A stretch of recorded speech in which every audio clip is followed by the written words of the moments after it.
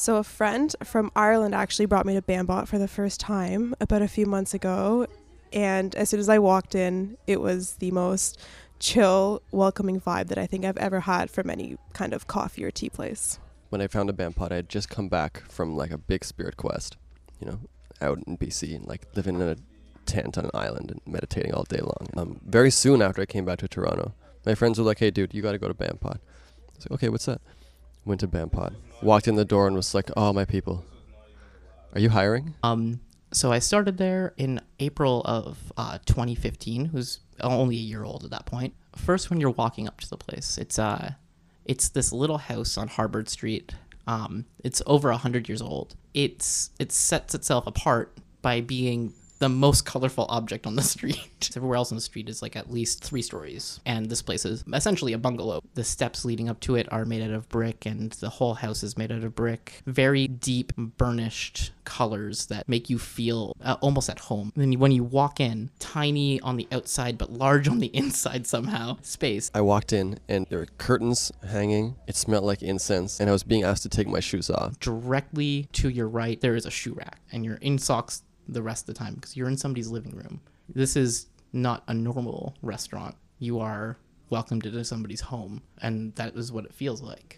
And then you walk through the curtain and there's just cushions. It's like stepping into like a Turkish hookah den. There's like artwork and beautiful music, and they're serving this tea and this homemade food. It's this sensuous experience. It has a very unique smell to it. It's just all the different tea leaves, all the different herbs and spices. It just has a very unique aroma to the place. It's also very bohemian in the sense that like there's all these like cool pictures of like old people on the wall, and like it looks like it just got cobbled together from like a bunch of different garage sales or like estate sales from old people. Everything is mismatched. Nothing seems to really like have like a very specific theme to it, but everything seems to fit because of that.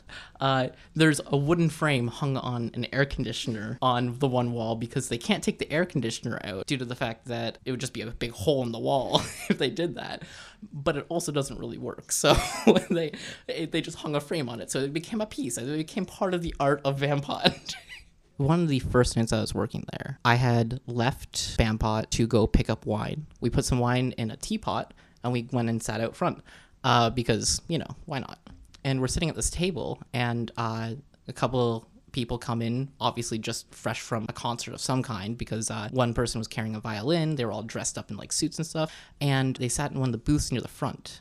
There's these booths that you can take off your shoes and sit on these carpets and pillows and like lounge. And these old folks were sitting around a round table in front of this booth, and they started bugging them to play music. They were like, "Okay, fine, we'll play a song." So the one guy gets out a saxophone, and then this girl sits next to him, and he plays saxophone while she sings. And Mark, he's the owner, explains to me his vision to this background music, where he always wanted to own a sort of smoky tavern bar where it was like a jazz club. That's exactly how he put it. It was like from like Blues Brothers almost. That was his identifying marker for what he wanted to move towards. And at the time we had hookah, so like there was smoke in the air, and there was like some jazzy music being played, and we were drinking and listening to this, and it was all very illicit and interesting. And I was 23 and just totally enraptured by this vision and this idea that we could like create a place where like music and wine and just fun, interesting times could flow freely, and like just creative expression just could be everywhere, because there's art all over the walls, and we could change that, and we could change every aspect of the place if we really wanted to. We could like just put ourselves into it. I really didn't know what I was getting myself into. I had an idea, I had a feeling, and I thought, I don't want to live in a city that doesn't have a place like this. And without that being there already established, I thought, well, why not try and do it myself? If people were to say you're an artist, they say, what's your medium?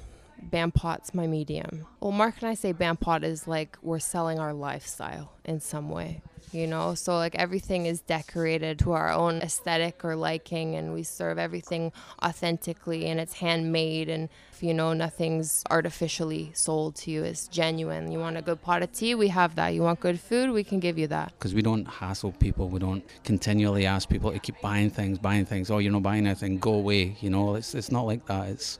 It's a place for people to come and just be. You come here and you can be who you really are with people. It's so refreshing rather than going to like on a date to a restaurant and you have to like put on like an emotional tie. But here you come in and you can just be frank and you can see what's really happening. And you can touch the ground of your own emotional life. There's all sorts of different people talking about all sorts of different things, and almost unanimously, it's from this incredible place of heart-centeredness. You know, even if they're just sitting and playing board games, they're often also discussing like the nature of reality, or what it means to grow as a human, or how to open your heart to your lover. So it like in that way, it also felt very real and home-like to me, because being in this industry where I have to smile all the time and have to like present as like a very specific thing constantly, this place did not make me do that ever.